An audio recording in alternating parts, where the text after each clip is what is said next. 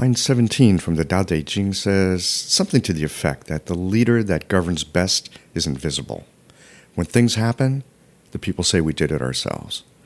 In similar fashion, in today's podcast conversation, our guest said, our work is to allow our patients to be able to hear what's going on inside of themselves without imposing our ideas or structures.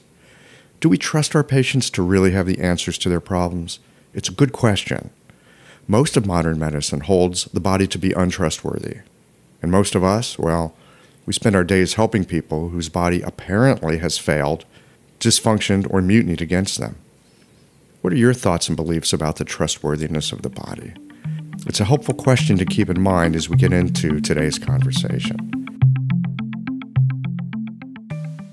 Hi, I'm Michael Max, and this is Qiological. Welcome to the anniversary show celebrating 1 year of the podcast. In just a few minutes, we're going to get into a fantastic discussion on how we communicate with our patients. We're going to look into how to dialogue with the body itself by using words to get around words. Doesn't that just sound deliciously Chinese medicine-y?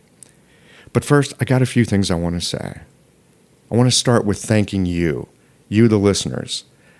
As a podcasting pal of mine in Taiwan pointed out some time ago, when you begin a podcast, all you have is your integrity and no audience. Wow, what a difference a year makes. I want to also thank the sponsors who make this show possible, the guests who bring you the amazing stories and learning and teaching that you get from this.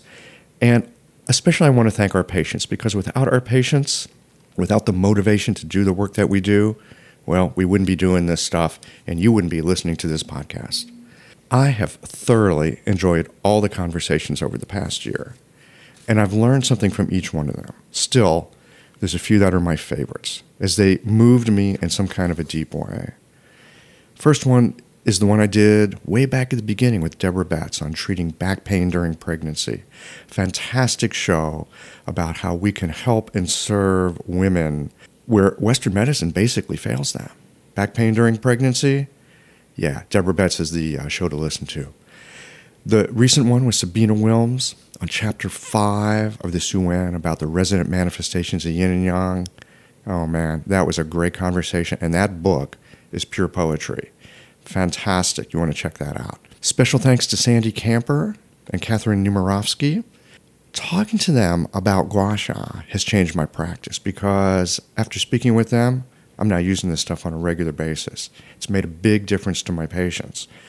That's a show that if you don't know much about gua sha or you're not using it, you're going to want to check it out. Hanging out with Jason Robertson and talking about Dr. Wang and channel palpation, well, that show took me back to when we were both hanging in Beijing. That's a fun one to listen to, and you're going to learn some great things about channel palpation. And then there's the show at the beginning of the year, talking with Andy Ellis about herbs. Hey, thanks to Andy for that suggestion to go study some Chinese in Taiwan. Those were years well spent. And finally, check out the show of Toby Daly's on Sa'am Acupuncture. That interview and his article over in the Journal of Chinese Medicine, it got me so fired up, I'm actively studying this method right now. There are 47 episodes out there right now, so if you're fairly new to Qiological, well, get busy. Plenty of clinically useful material for you here. A couple of housekeeping things before we get into today's conversation. First, you might have noticed the lead-in to this show is different. As we move into the next year, I'm dropping the intro that you're probably used to hearing. In fact, you're probably sick of hearing. I figure that people who find their way to the podcast, you know what you're looking for. You don't need an introduction. And for the folks that are new to the show, well, you'll find out soon enough what it's about. So as we go forward, we're going to be jumping into the meat of the conversation much sooner. These conversations come to you through the generous support of our sponsors and members. All the sponsors here provide helpful products or services that you'll find beneficial in your clinical work. Worried that an EMR is too complex for you? Jane has friendly and knowledgeable support. Mayway Herbs is celebrating the 55th year of their family business. You're invited to make use of their vast library of resources. Are you concerned about the health of Mother Earth? AccuFast Needles is doing something about that. You can too. And later in the show, Anne Cecil Sturman offers up a sinew treatment, and the folks at Blue Poppy have something special to share as well. Do be sure to visit the sponsors page on the Qiological website to take advantage of all the special offers our terrific sponsors have for listeners of the podcast. I don't know about you, but sometimes I take a step back and marvel at my acupuncture needles. I mean, they're the world's simplest medical tool. A sharpened wire and a handle. That's it. And with this simple tool, hundreds of health conditions can be resolved. I love it. What I didn't love was the amount of packaging waste I generated at the end of the day. But that has now changed too. Ever since I switched to AccuFast earth-friendly needles, I reduced my packaging waste by 90%. Not only are they a great needle, but the folks at AccuFast plant a tree for every 2 boxes of needles I use in the clinic. By switching to AccuFast needles, you'll be helping patients, planting trees, and joining a community of practitioners changing the world. Like our simple needle, being a part of the solution, it's simple too. Visit AccuFastNeedles.com/Qiological to learn how. Hi folks, I'm Yvonne Lau, president of Mayway Herbs. Our family business turns 55 this year, and we wouldn't have gotten this far without the love and support of our community. We're truly grateful and promise you that we'll continue to work hard to support you and your practice. Please visit Mayway.com to find the perfect Plum Flower brand formula or formulate your own in our dispensary. Our site also has lots of articles, videos, and herbal recipes for you to explore. And tune into our podcast, Chinese Medicine Matters, for insightful discussions on all things TCM. Learn about treatment strategies and powerful herbal remedies. As we welcome the month of May, our focus is on women's health. Our newsletter articles and podcast episodes this month will highlight different aspects and unique challenges women face, so subscribe or tune in. And if you're a practitioner, get a discount on our women's health formulas this month. Just visit Mayway.com. This season and every season, trust Mayway Herbs for your health and wellness needs, and thank you for supporting Real Chinese Medicine. I love how technology can help to automate my office, and I want to share with you my favorite tool for doing so, Jane. Jane is a clinic management software in EMR with a human touch. Whether you're switching your software or going paperless for the first time, the Jane team knows that the onboarding process can feel a little overwhelming. That's why with Jane, you don't just get software, you get a whole team. Included in every Jane subscription is their award-winning customer support available by phone, email, and chat whenever you need it, even Saturdays. You can also book a free account setup consultation to review your account and ensure you feel confident about going live. If you're interested in making the switch to Jane, head to jane.app/switch to book a one-on-one demo with a member of their support team. And be sure to mention the code Qiological at the time of sign up for a 1-month grace period on your new Jane account.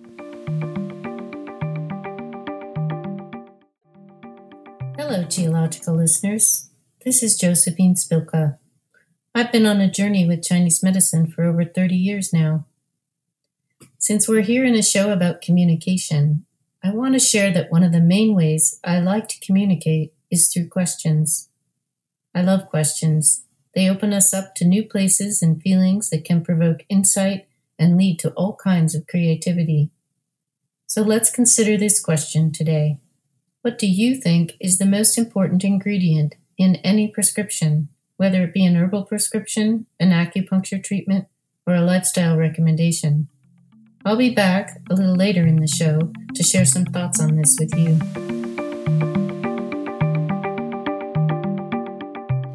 Hey everybody, welcome to this special anniversary edition of Qiological.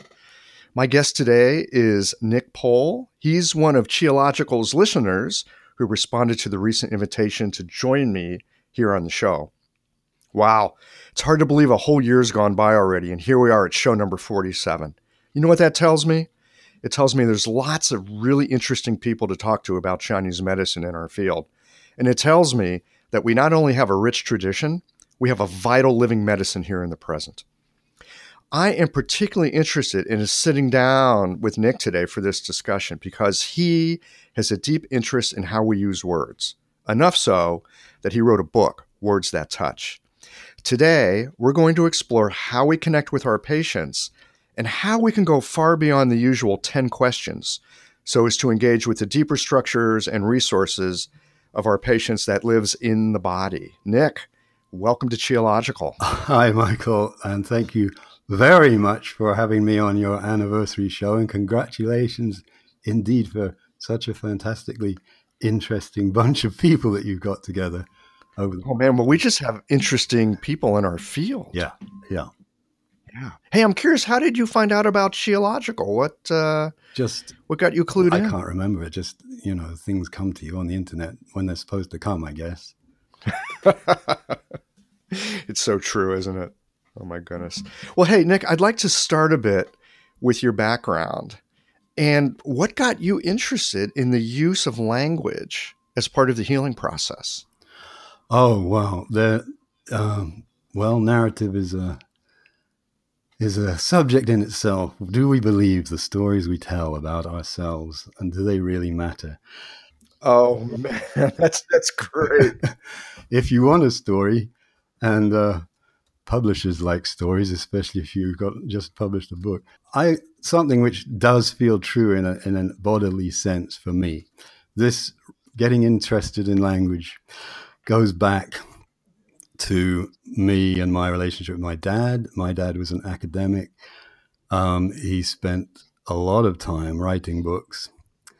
Not that much time, as most dads of his generation, with in being a dad.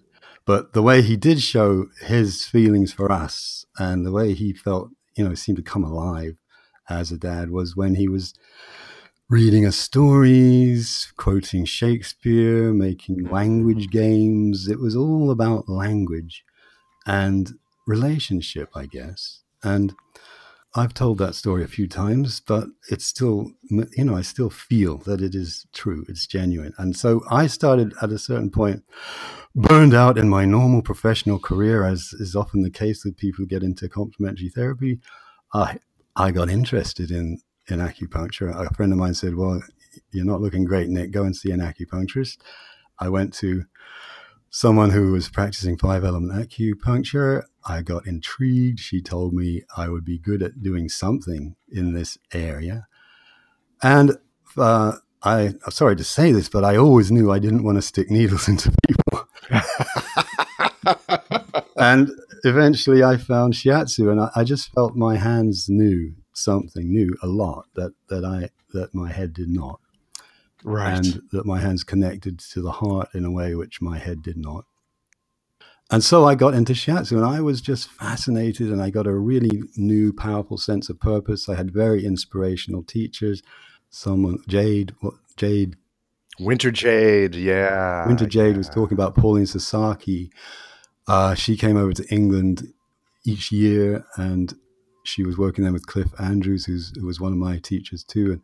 And they both started doing stuff that was really interesting, really fascinating, relating to energy, relating to chi, relating to ki, as we call it in shiatsu, in ways that I just, I couldn't figure out what the hell were they doing? How could they see this stuff? How could they see it? How could they feel it? Yes. You're over here on the shiatsu side of the house. I love talking to you guys because I really do, because while many of us acupuncturists work in a palpatory way, yeah, you guys have these conversations with the body from such a deep sensing place. I don't even know what you call that place. Just deep, deep sensing. Well, I think that's, not to digress too much from my narrative, but for a moment, I think that's a very important point.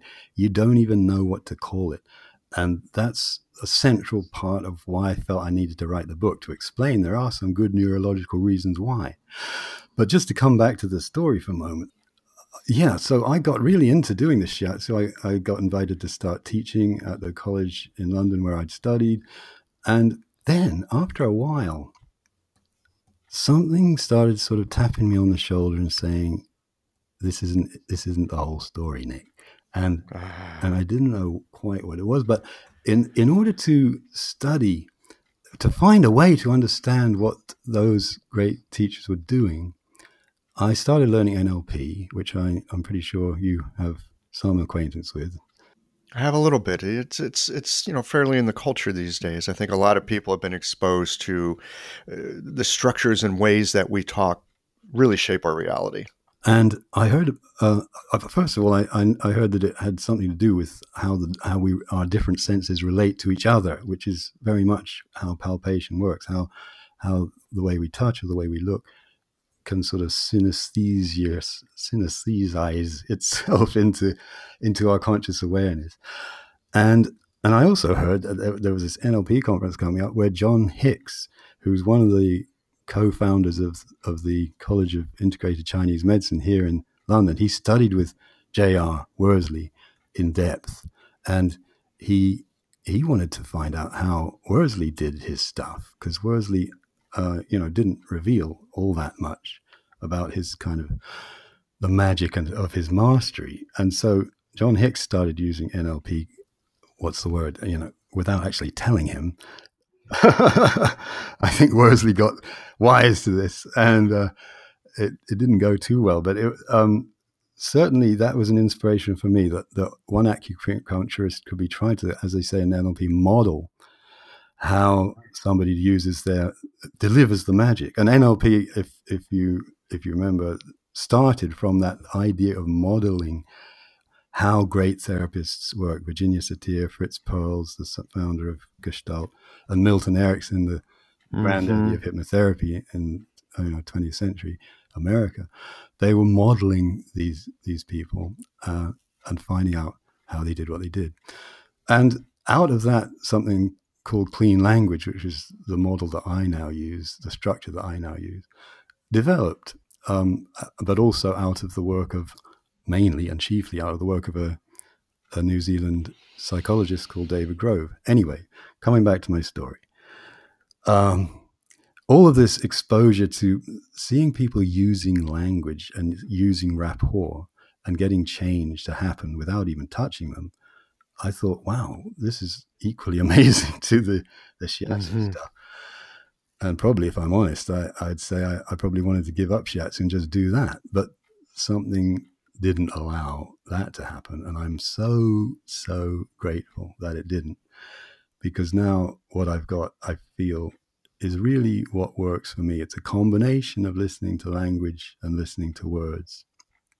Listening to language and listening to the body, listening to the chi, and noticing how they interact so fluently and fluidly and resonantly. And in a way, if you leave out the language, you're leaving out a huge part of the person that you're working with. And I'll go into that in a bit more detail. But that's the story. Does it make sense? It has a happy ending. Well, to me, it totally makes sense. One of the things that I love about acupuncture, and when I say acupuncture, I should probably say East Asian medicine, right? I mean, this includes Cui Na, this includes shiatsu, this includes all the things that we do that allow us to interact with the organism, let's say.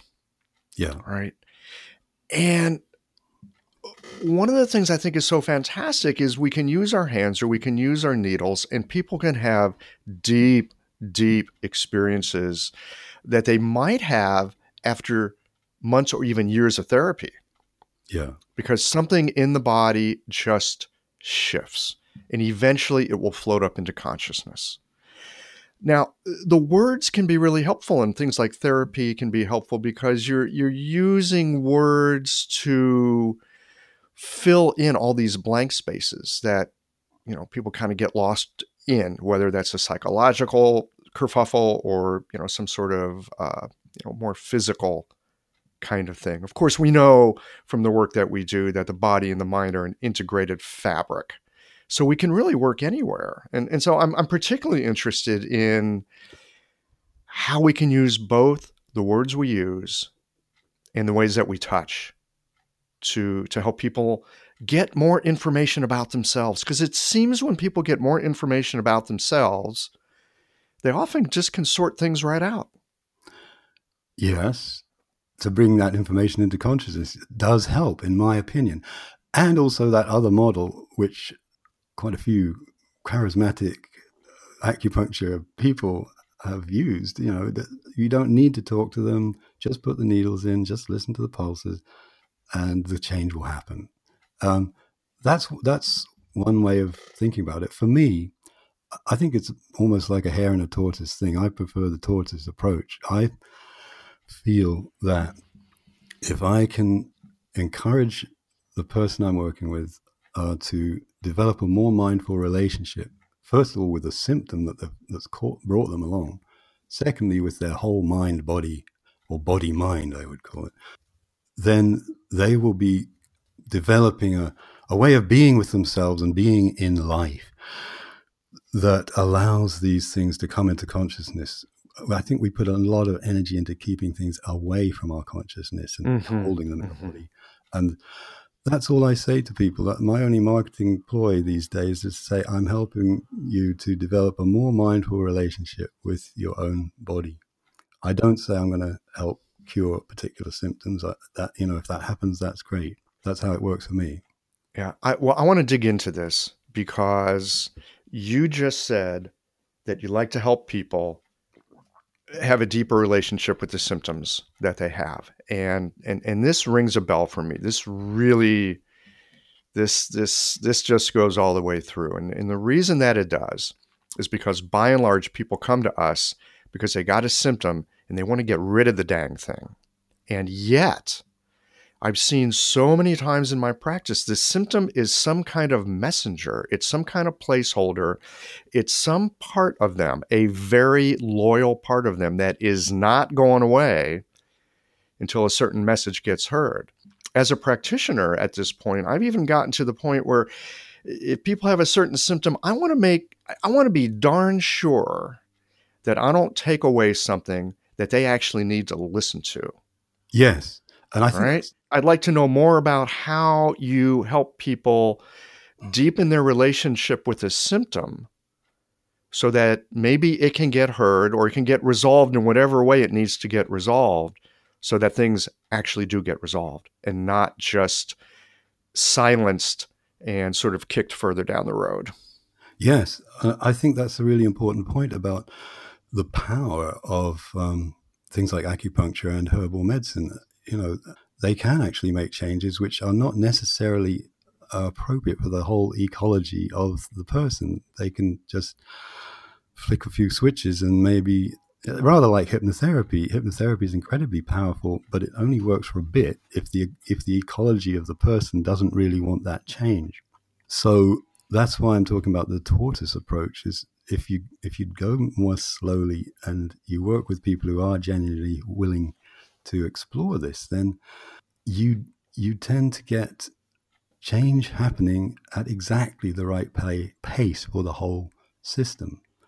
And so I usually begin just with a little kind of mindfulness, meditative awareness process, asking a person just to sit quietly. If they don't know anything about mindfulness, I just talk them through it a bit. If they do, and most people do nowadays, it seems, if they do, then they just enter into that kind of state themselves. And we just begin in our shared field of togetherness to use some very, very simple questions to help them explore the sense of the symptom and what it might be telling them or where else it might be leading them and so on. Very rapidly, in most cases, the body-mind just loves it. It just says, wow, somebody is listening to me at last. And it begins to unfold in its own non-verbal way the kind of links and connections that we need to become aware of if we want to work with this.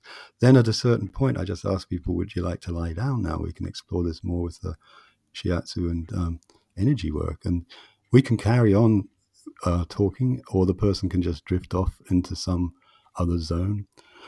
Or indeed I, as I work, can drift off into some other zone, non-cognitive zone. And by the end of all that, people find that the changes that have happened are the right changes, and they're not too fast and they're not too slow. It seems to be the way that it works well for me. Yeah. Can you give us an example of this? An example of this. Yeah, like some of the questions. I mean, in Chinese medicine school, we learn these 10 questions that we're supposed to ask about this and that. Yeah. And they're helpful, but it sounds like you're doing a whole other line of questioning. Absolutely. And I just wanted to emphasize at the beginning here that the diagnostic questions, the health history questions, that's another matter, and that's really important. I'm not saying I don't ask those. And obviously, have you seen your medical practitioner? And those important questions. So I'm not getting rid of them. I'm just, once we get through that, we get into this place where the mind and the body can start connecting. And if I could just prep this with one bit of theory, I've got a little case study I can show you here. But there's a chapter in my book devoted to the work of a very brilliant British psychiatrist called Ian McGilchrist. He spent 20 years on a book called The Master and His Emissary. And essentially... The Master and His Emissary, yeah. Ooh. And that's a metaphor for the relationship between the right side of the brain and the left side of the brain. And almost single-handedly, he has reclaimed this fascinating subject for neuroscience, because it was beginning to be ignored by neuroscientists, brought it back to the center of attention. Why on earth have we and all animals evolved with a brain that is split into two separate halves? And I'm not going to go into detail. You can see plenty on the web about his approach. But for me, it was a real insight into what we're really doing in mind-body therapy, what we're really doing when we're trying to communicate with qi. And the bottom line is simply this, that for most people, the left hemisphere is the one that works with language. That's where the language centers are. In the terms of content, the left hemisphere is the side that loves to label things, to give things names, to put things into categories. It has interesting tendencies and predispositions. It is a bit like a manager. It doesn't. And it loves to think it knows what's going on. Exactly, and that's the emissary part. Interestingly for us, its way of thinking about the body is as a machine made up of separate parts, which when they go wrong need to be fixed. And I think that's how most of our clients usually come in at the beginning. They're in their managerial mind. They've got something that's gone wrong in the body. They're probably even annoyed with it by now and fed up and frustrated and so on, impatient. That's why they're in our office. Yes. And that very, very left hemisphere approach is dominant. And it is usually dominant in our daily life. It's the manager that gets us through our everyday life. The right hemisphere, on the other hand, that's an interesting expression, isn't it? On the other hand, is the one which is much more intimately connected with the body in the sense of the feelings that come up from inside us, from the guts, from the heart, from that kind of felt sense that they talk about in focusing, come up into conscious awareness. They come into the right side of the brain. That's the right side that is much better equipped to sense and interpret the somatic information, the emotional information that's coming at us all the time. And of course, between these two sides of the brain, the neuroscience geeks in the audience will know we have the thing called corpus callosum, which is neurons that connect the two sides. But actually, a lot of the neuronal activity in the corpus callosum is inhibitory. It's like the left side is actually using that bridge to actually inhibit signals coming across from the right side. Vice versa sometimes. It's like each side has to be doing its own thing and at the same time somehow sampling something of what's going on in the other side. Oh my God, it sounds like the American political situation. I'm sorry, it just sounds so much like that, which is why I love Chinese medicine, because Chinese medicine has this metaphor of the human body with all its organs as a governmental system. Why do we talk about right wing and left wing in politics? Because, it's interesting in itself. So that's the bottom line in what makes this work for me, knowing that that's how our brains work, and that the right side is always trying to present information to the left, and that left is always kind of trying to inhibit it, because anything that's new, the right side is the mindful side. The right side is the side that's in the moment, that's aware of everything that's going on, that peripheral vision that you were talking about before we started. Things that pop into the peripheral vision are coming in through the right side. And then the left side is often saying, well, if it hasn't got a name, if it isn't in one of my categories, I don't recognize it. It's not happening. It even might be dangerous. So denial, I guess, lives on the left side of the brain. And we all have to do a bit of denial to get through the working day, but some people seem to be really good at it. Anyway, so does that make sense as a very, very brief summary of the neuroscience part of this? Yeah, it totally does. I follow it.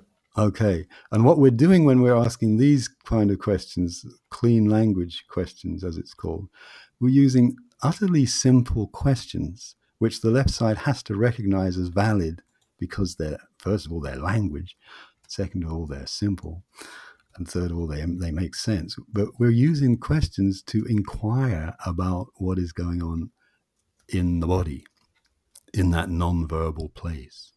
So the left side of the brain gets a little confused at first, sometimes, but it gradually has to admit that something is going on. And you often hear people saying things like, I don't know where this is coming from, but I got a funny feeling down here, that sort of thing. Hello everyone, Anne Cecil Sturman here. A working knowledge of the 8 extraordinary channels from the unbroken oral tradition of acupuncture is valuable beyond words. The power of these channels is tremendous if the practitioner has well integrated diagnostic, theoretical and practical skill. You'll be familiar with Dumai, the governor channel, or the Sea of Yang, the primal reservoir of Yang, which ultimately finances all movement and growth. But this channel also governs the ability to self-determine. The psycho-emotional presentation of your patients can be matched to a classical activation of this channel, clearing impedance in the free flow of Yang Qi to body, mind, and spirit. I'd like to share with you the marvelous potency of the Du channel in a full-length live treatment video from the seminar I taught last year in Melbourne, Australia. It's at annececilsturman.com/sinews 2024. Click on the Jump to Free Teaching button or see the link on my Instagram page at Anne Cecil Sturman. Thanks, Michael. Back to you. So in a way, you're using language to, I don't know if the word trick is right, but to somehow soothe the left side and calm it down just enough that it's less inhibitory on the right side, so more information from the right side can come through. Absolutely. That's what we do in any kind of mindfulness process. Mindfulness is about calming down the left side and opening up access to the information that comes into the right side. I mean, when somebody starts off a meditation course or a mindfulness course, it's the left side that makes the decision. It's the left side that says, oh boy, this is going to be great. We're going to learn to concentrate better. We're going to learn to remember things better. And it's got all this big to-do list. And then it has to actually do the mindfulness bit. And it thinks, well and it says, I can't do that. I haven't been allowed to say anything for 30 seconds. What's going on here? Yeah, that's what mindfulness training is about. Mm-hmm. About calming down the left side and so on. So I'll give you this little example here because you asked for some kind of example. And this is with a woman who is, pretty connected to her body. So I wasn't struggling hard, and she'd had a few sessions with me already. She knew what was going on when I'm asking these questions. But she arrived and she said, first thing, I'm exhausted from work. Okay, so there's your problem. I'm exhausted from work. Now, I don't make any presuppositions. The point about clean language is the therapist, the practitioner, makes absolutely no presuppositions at all about the meaning of that. That's why it's called clean. It's supposed to be keeping the patient's space clean of my stuff, my agendas, my desire to help, my interpretations, my diagnoses, and all that stuff. I just keep them all out because the questions are too simple to allow them in. So my first question is, and where is that sense of exhausted? Using her exact word, exhausted. So I'm exhausted from work. And where is that sense of exhausted? So that obviously is a direct invitation to get some somatic information, probably. She might say, well, it's in my head. But anyway, that's my question. Where is exhausted? And her answer is, it feels very tight across here. And she gestures across the front of her abdomen. So she's already into feeling. Not that many, you might find some patients aren't getting into that so quickly, but she's certainly, when I ask her, she becomes aware that it's very tight across the abdomen. My next question is just to gather more information. And is there anything else about really tight across there? And then she says something interesting.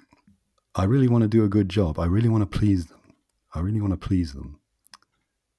Which is not somatic information. It's something much deeper, isn't it? That's psychological stuff. Okay, so I don't make any presuppositions again. I just ask her, and is there anything else about really want to please them? And she says, well, it gets tighter here. She suddenly feels across her abdomen that it's getting even tighter. So that was the second bit she said was, I really want to please them. And it gets tighter when she says that. So now I go back to the first bit she said. Anything else about do a good job? And then she says another interesting thing. That comes from my heart. Like she's suddenly aware that there's a feeling in her heart about doing a good job. And the way she said it sounded like it was quite a healthy thing. Whereas it looked pretty much as though the tightening in the abdomen and really wanting to please them wasn't such a healthy thing. So already it's kind of, from one little thing she said, we're getting some differentiation. The actual movement of the chi is looking different. The locations in the body of these different things are becoming clearer. So my next question is, I decide let's go with the please them thing. Anything else about you really want to please them and tighter there? So again, I'm using her exact words, which is very important.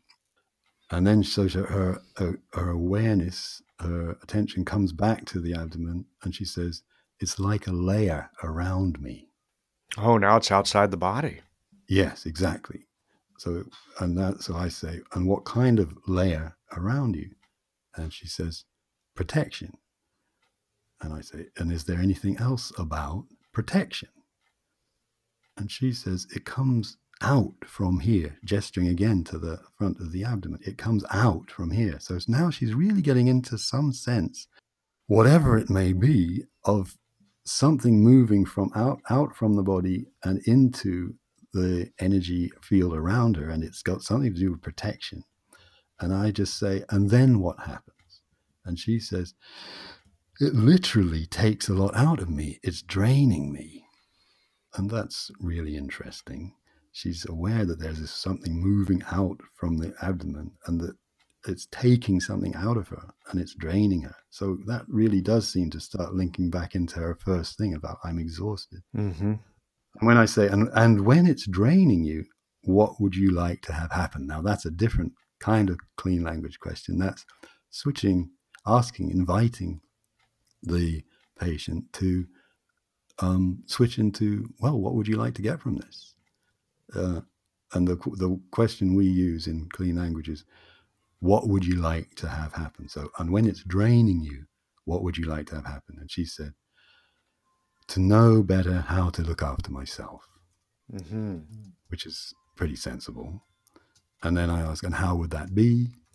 And she said that she didn't go on about how to look after herself. She just said, when I said, how would that be? She said, oh, it's relaxing that tight place here. In other words, her abdomen was agreeing with her. She was immediately feeling that if she could know better how to look after herself, her abdomen is saying, yeah, please, that would be a very good idea. And I'll just relax here a bit just to show you I agree with you. So the body is talking back to her now. And that's, only a few minutes of work there, but the chi is moving. She has conscious awareness. She's actually chosen her own kind of outcome here. It's not me telling her she needs to do. Right. It's not the therapist saying, hey, you need to take a break. You need a vacation. Yeah. And then she can lie down and we can begin the sort of the energy work, the meridian work, and carry on exploring it, sometimes with words or not. It's very much what the client, what the patient wants. But at the end of the session, you've got the outcome that she said. You can check in again. And you were talking before about taking more care of yourself. Any ideas that came to you during this session about how you might do that? So they go out with something to do, something that they've chosen, something that's naturally arisen organically from them. And I think that's a pretty good process myself. Yeah. So I've noticed a couple things about this. First of all, you've clearly been doing this for a while, and you're skilled at it, because just following your voice, I'm like already half in trance, right? A little Milton Erickson-y there, right? Yeah. So, I mean, some of it is our ability to focus, our ability to be present to the other person, somewhat present to ourselves.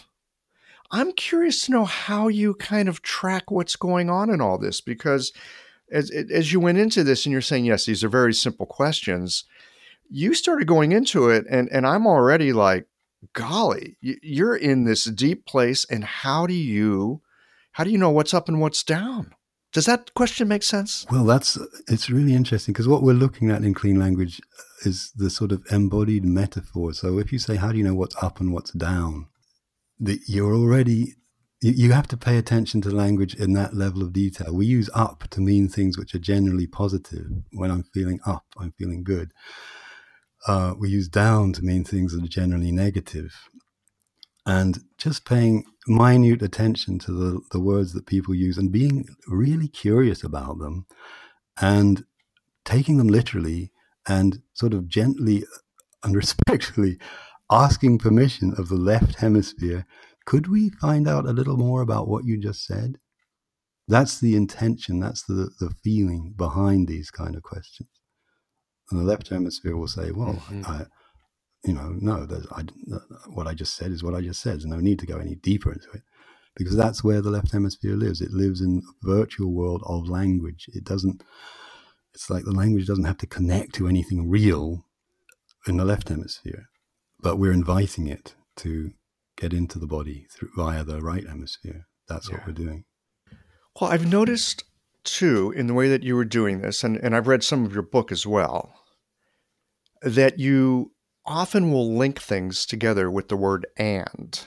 And something I've noticed, this is just in my own practice, and this has just come about because, I sit with people every day and ask them questions. Sometimes I will find myself saying something, and they'll say something and I'll go, but, and then I catch myself, I stop and I go, oh, actually it's not a but, it's an and.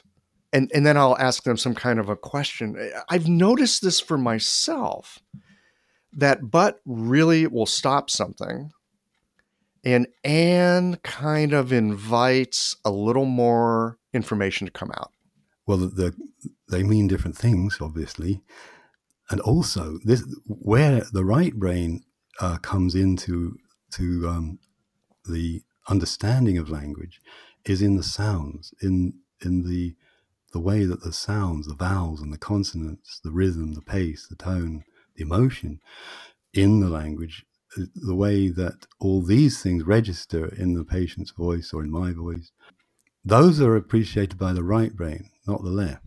So all that aspect of language is also there, but it's the right brain that's tuning into that. So literally, but begins with a consonant. That's a hard one. Mm-hmm. It's a noise to the ear, and is very soft and a connecting kind of word. Yeah, you can just feel it emotionally, can't you? Yeah, okay, I got it. I feel that. And there's something you said in our email conversation before just setting up this interview, you said, sometimes I use just a few needles to, quote, set the change that already rippled through the room during the, quote, interview.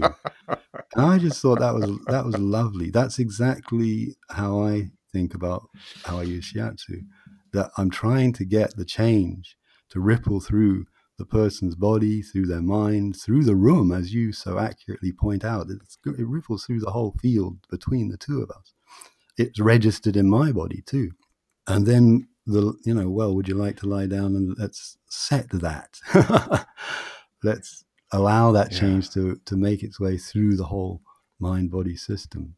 Yeah. It doesn't happen in every interaction I have with patients, but it happens often enough, and it is a palpable sense. I mean, something really ripples through the room. Something will come out, usually the patient's mouth. Sometimes I say it and I feel it, but often the patient says something and it just about knocks me over. Yeah. And sometimes they will catch it as they say it, but more often they will not. And so because I caught it, I simply feed it back to them just as a way of double checking that I heard it correctly. And when they hear it coming back to them, they go, yes, that's right. And then often they'll say, how did you know? Right? How did you know? And I'm thinking to myself, because you just told me. Mm. And sometimes I'll tell them that. It's like, how did you know? Well, you just told me. They'll be quite shocked by that. And there's a good neurological reason for that, which is simply that the part of the brain on the left, in the left hemisphere, that is in charge of speaking is separate from the part which is also in the left hemisphere, which is in charge of hearing. So when we're speaking, we're not necessarily hearing ourselves. And that's obviously you're doing it really effectively in your way. And the clean language questions are designed to do it by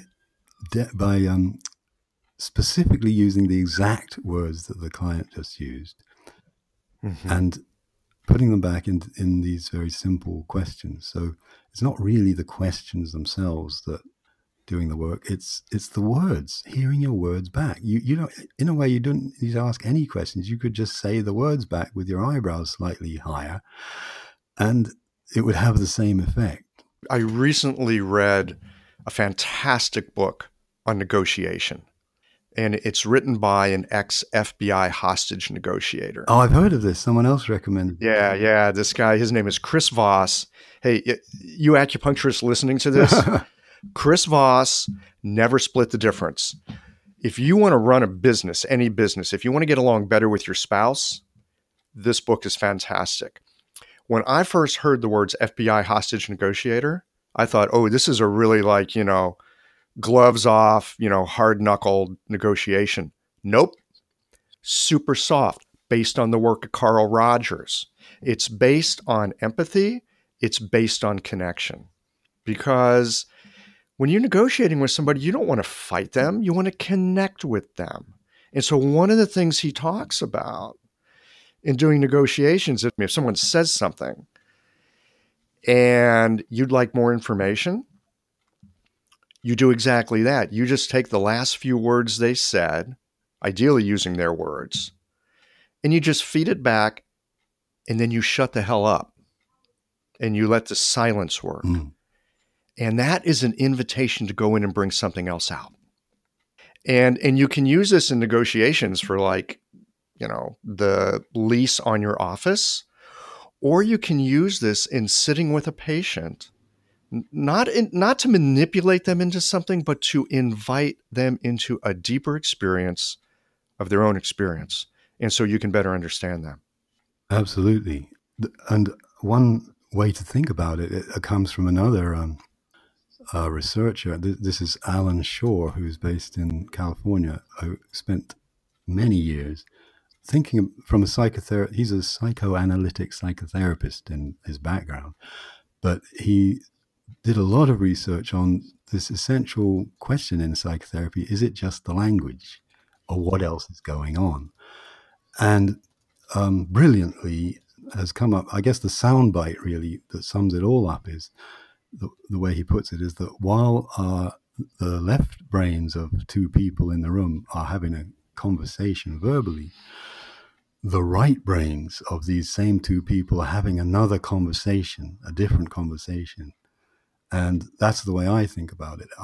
I'm using the clean language questions to bring some sense of both these sides of the brain can be listening to the same conversation. But at the same time, there are things which I'm aware that I'm doing, especially when I'm actually doing the hands-on work, that will never come into my cognitive awareness. And that there's just this really deep conversation going on between my hands, my embodied sense of self, and the person's energy and body.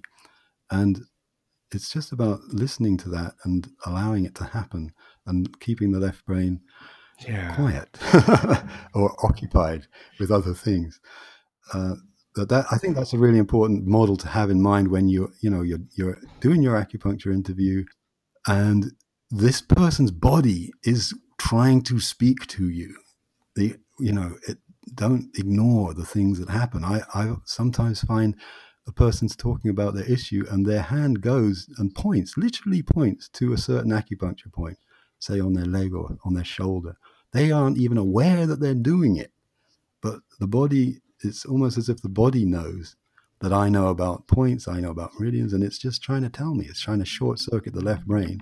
It's trying to tell me, look, this is what I need. Hi, Josephine here again.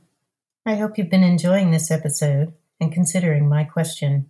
What is the most important ingredient in any prescription? You might think that what I'm about to say is completely counter to all you've learned about medicine.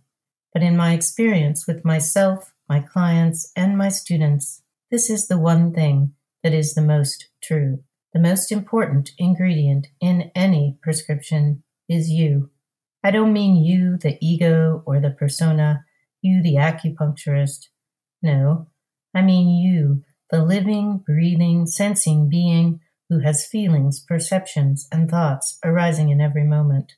When you are listening to a person's pulse, looking at their tongue, or hearing them speak, what is arising inside you will be the most important guide for creating a powerful prescription of any kind. No matter where you are in your journey now, I wonder if you feel connected to your own knowing, to your own power as a practitioner. What might you need now to feel more connected, more confident, more strong in your own practice? I'd love it if you'd talk to me. Email me at josephine@essencepresence.com or go to essencepresence.com. I'm looking forward to hearing from you. Now, let's listen to the rest of today's conversation.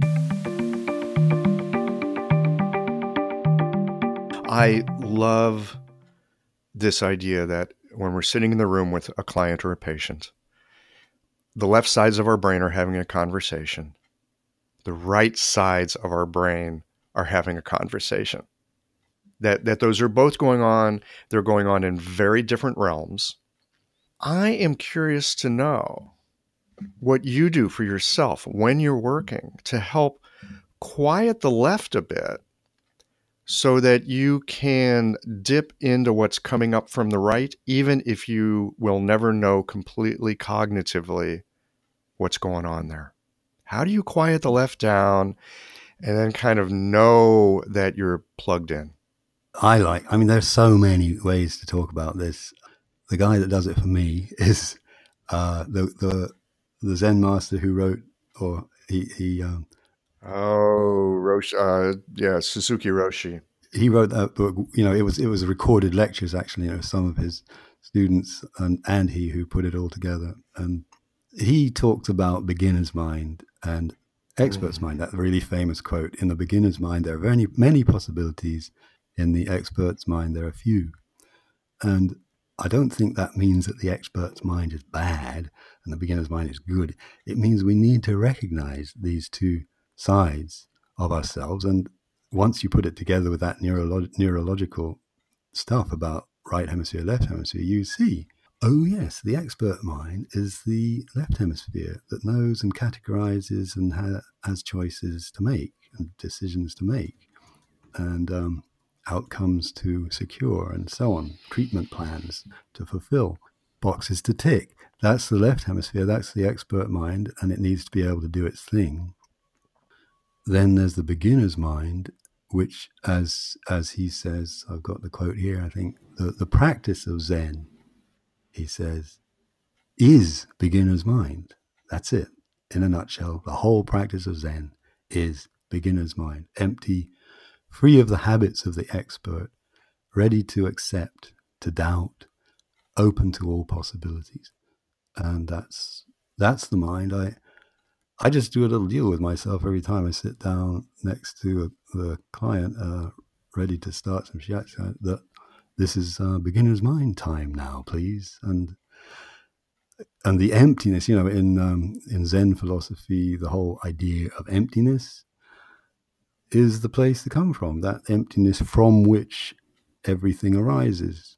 That's it, just be empty and allow things to arise and keep that expert mind as the loyal servant. That's what the title of Ian McGilchrist's book, The Master and His Emissary, means. It's like the master is beginner's mind.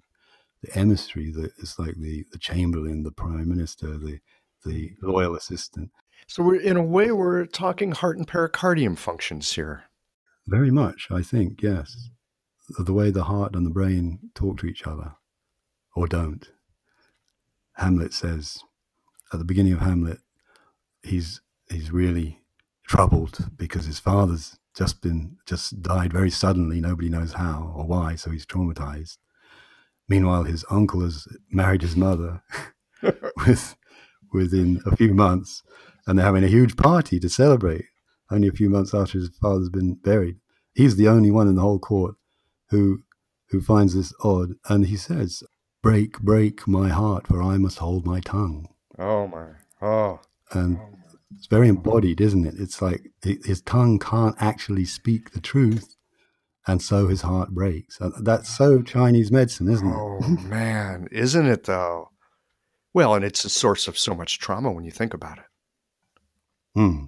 And the source of the so-called talking cure. The idea that when we begin to speak, when the tongue begins to move and what's in the heart can be expressed, then things begin to heal, or at least to be heard. Well, and I'm going to express my loss of some Chinese medicine basics here, but isn't the tongue related to the heart? Doesn't the heart open to the tongue? I think that's exactly. Yeah, we have that in Chinese medicine, don't we? Yeah. There it is. I love it when you see these absolute exact parallels between Western culture and Asian culture. That's one of them. And of course, in Shakespeare's day, unlike now, the language was very embodied. Well, then again, we got Shakespeare. I mean, maybe the language was embodied, maybe it wasn't, but you got someone like Shakespeare. That guy knows how to use some language. Yes, and in a very embodied way, yeah. Well, I realize I might need to go read me a little more Shakespeare here. Oh, please do. Jeez. I could go on with that one. That's the great thing about that quote, that Hamlet's actually talking to his body, to his heart. And this sense that you can communicate with your body, of course, is what's coming back now in mindfulness. In mindfulness, we bring our attention to the body. We listen to the body. We wait for some response to come in certain kinds of mindfulness. Yeah. And I just think it's wonderful, the times that we are living in, honestly, the way that East and Western things, and not just Eastern and Western things in terms of complementary stuff, but the way that science and the so-called wisdom traditions are coming together. The mindfulness is a wonderful example of that, because mindfulness would not be such a big thing as it is right now if it weren't for the fact that academic research, extremely expensive, double-blind clinical testing has been done on mindfulness. And it was when those tests showed that it was as effective, if not more effective than antidepressants for depression, that's when the boom in academic studies of mindfulness began. There was an exponential growth in papers written about it from that time on. So the coming together of these things is, I think, these are the times that we're living in.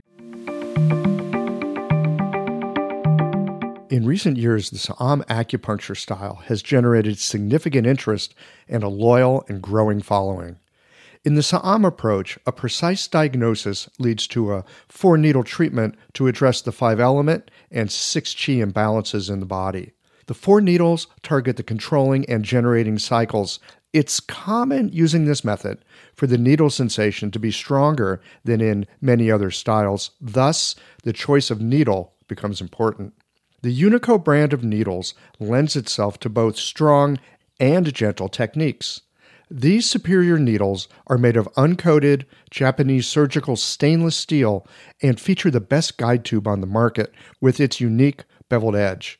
Additionally, Unico needles have a tensile property that helps with freehanding needles into Jingwell points and allows you to more easily feel the arrival of qi. Blue Poppy is the exclusive importer and distributor of Unico needles. Use the code QI2024 to save 10% off Unico needles at www.bluepoppy.com. You'll be glad you did. In some ways, we're so lucky to be living in this time. Yeah.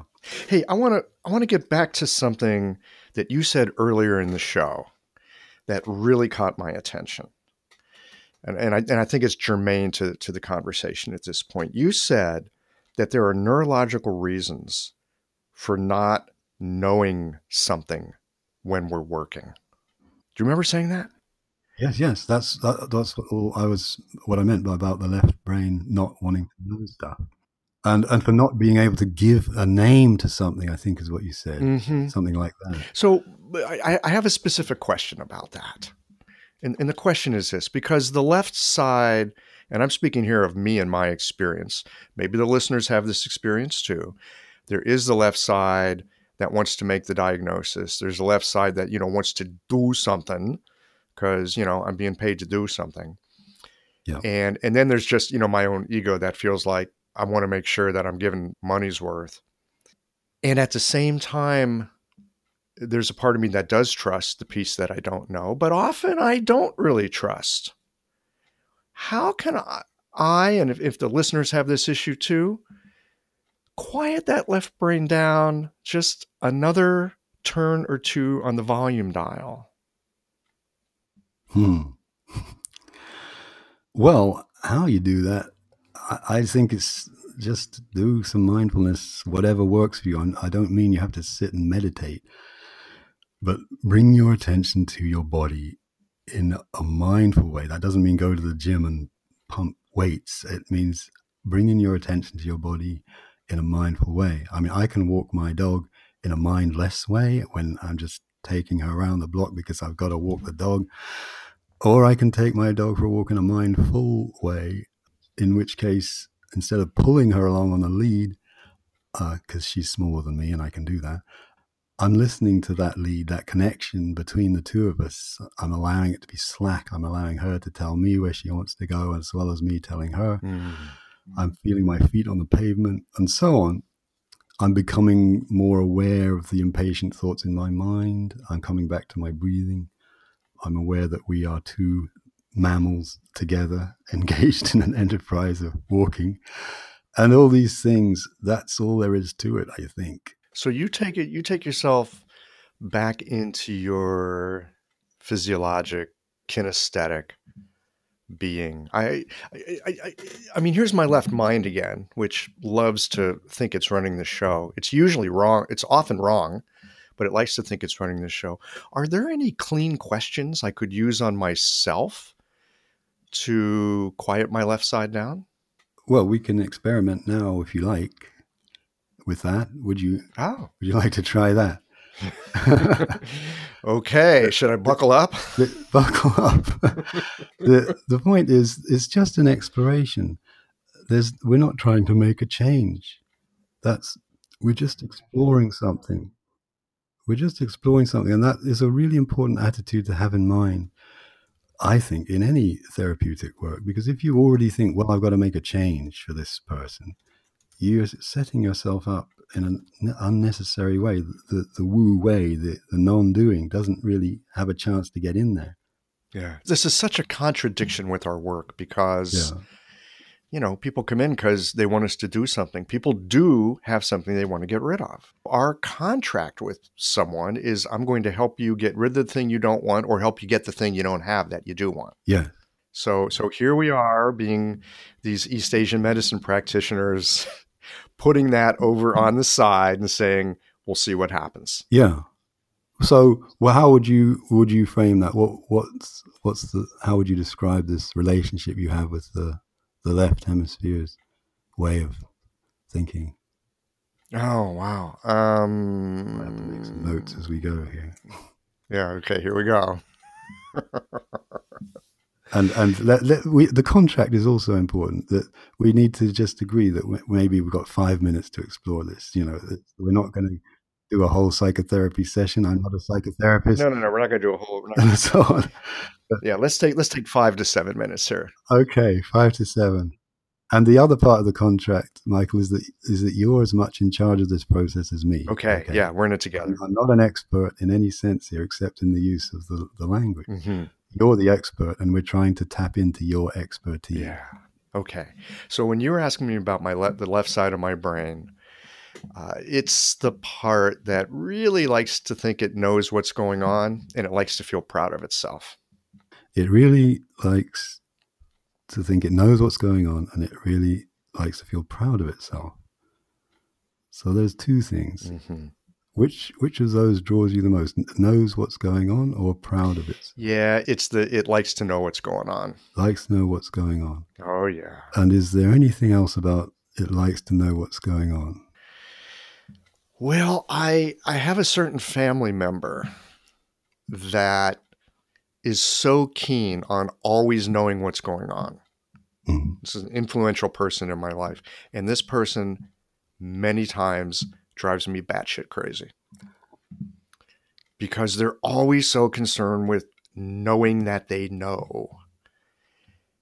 And there's a part of me that has spent much of my life hanging out more on that right side, okay with not knowing. But is it a but or is it an and? And there's still the left side sort of tapping its foot going, come on, when are you going to get this knowing down so you got it down? Then you can feel comfortable. Oh, then you can feel comfortable. Then you can feel secure. It's connected to security and comfort. Knowing is connected to security and comfort. And listeners at home, you can hear how Michael is already making his own connections here. Exactly. You're just running with the ball here. It's connected to security and comfort. And is there anything else about security and comfort when this voice of this family member that can drive you batshit crazy finds it so important to know what they know? Is there anything else about security and comfort? Yeah, when I think about this in the context of working as an acupuncturist, oh boy, here we go.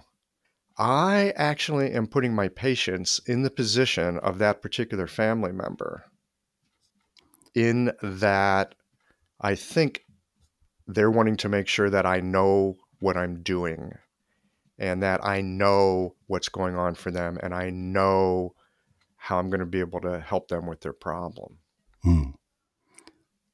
And so a good question here then would be, when you notice that you're putting your patients in the position of that particular family member, what would you like to have happen? Yeah, well, I'd like to recognize that so I don't do it, because it's not very helpful.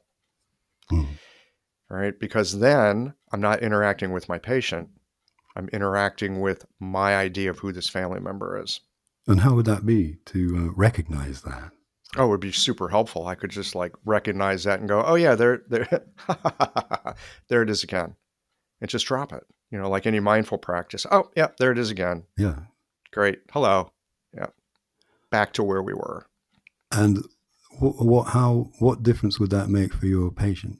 Well, I'm not sure what difference it would make for the patient, but the difference that it would make is that I'm actually listening to them Yeah. and not listening to some projection of this family member that I have in my own mind. Okay. And is that a good place to finish? Oh yeah, that's great. That's super helpful. That's something I can use, when I go to work this afternoon, and it'll help me stay more present to the person in front of me. It leads beautifully into the other little quote that I had from Shunryu Suzuki, which is, when you listen to someone, forget what you have in your mind and just listen. If your mind is empty, it's ready for anything and open to everything. That's such a, the way you came to that little conclusion there is a perfect example of that, I think. Yeah, that's lovely. Thank you. Thank you for trying. Curious how this unfolds. Oh boy. Well, this is probably a pretty good place to wind this conversation down. Is there? But in the spirit of the conversation, is there anything else that you'd like to share before we wind it down? Yeah, I also wanted to talk about one other person who really inspires me in this whole approach. And I think it's really important to remember when we're learning to stick our thumbs into points or needles into points, that in the tradition, the healing arts were part of a whole other bunch of arts that you were supposed to learn. You're supposed to learn martial arts or Tai Chi, calligraphy, poetry, music, in traditional Asian approaches to being a well-rounded person. And I get a lot of inspiration just from opening up to that. And somebody who really does it for me, again, is a Japanese concert pianist called Mitsuko Uchida. We'll have to put it on the show notes page. Yeah, indeed. She's one of the greatest. I think she must be in her late 60s, early 70s now. I don't know, but she's one of the greatest interpreters of Mozart music. She came from Japan at a young age because she was something of a prodigy to Vienna, the absolute capital of Western classical music, and developed her career and became known and so on. But I first came across her when I was reading a review, and the review said she doesn't get in the way of the composer's intention or impose her own will on the music. She doesn't show off her own style or virtuosity. And then it said something which really rang a bell for me. She said, as a performer, she truly listens. And I thought, yes, that's what shiatsu is. We're performing. It's a performing art in a way with an audience of one. And it's all about listening. And as a performer, she truly listens. And by listening, you imagine she allows you to hear more clearly what Mozart was hearing inside his own head. And I thought that was just beautiful. That's what we want our patients to experience. We want them to hear what's going on inside of them, not something we're telling them. We're not trying to impose stuff on them. It just summed everything up for me. And if that's a good point to leave it, then I'd like to leave you with that. If you watch her on YouTube performing, which is easy to do, you see how incredibly embodied she is as a performer. She's tiny, but she puts so much feeling, so much movement, so much facial expression into the way these notes resonate through her. It's extraordinary. I do recommend it. Yeah, we'll put that on the show notes. I am looking forward to having a visual of a person who is both performing through the process of listening.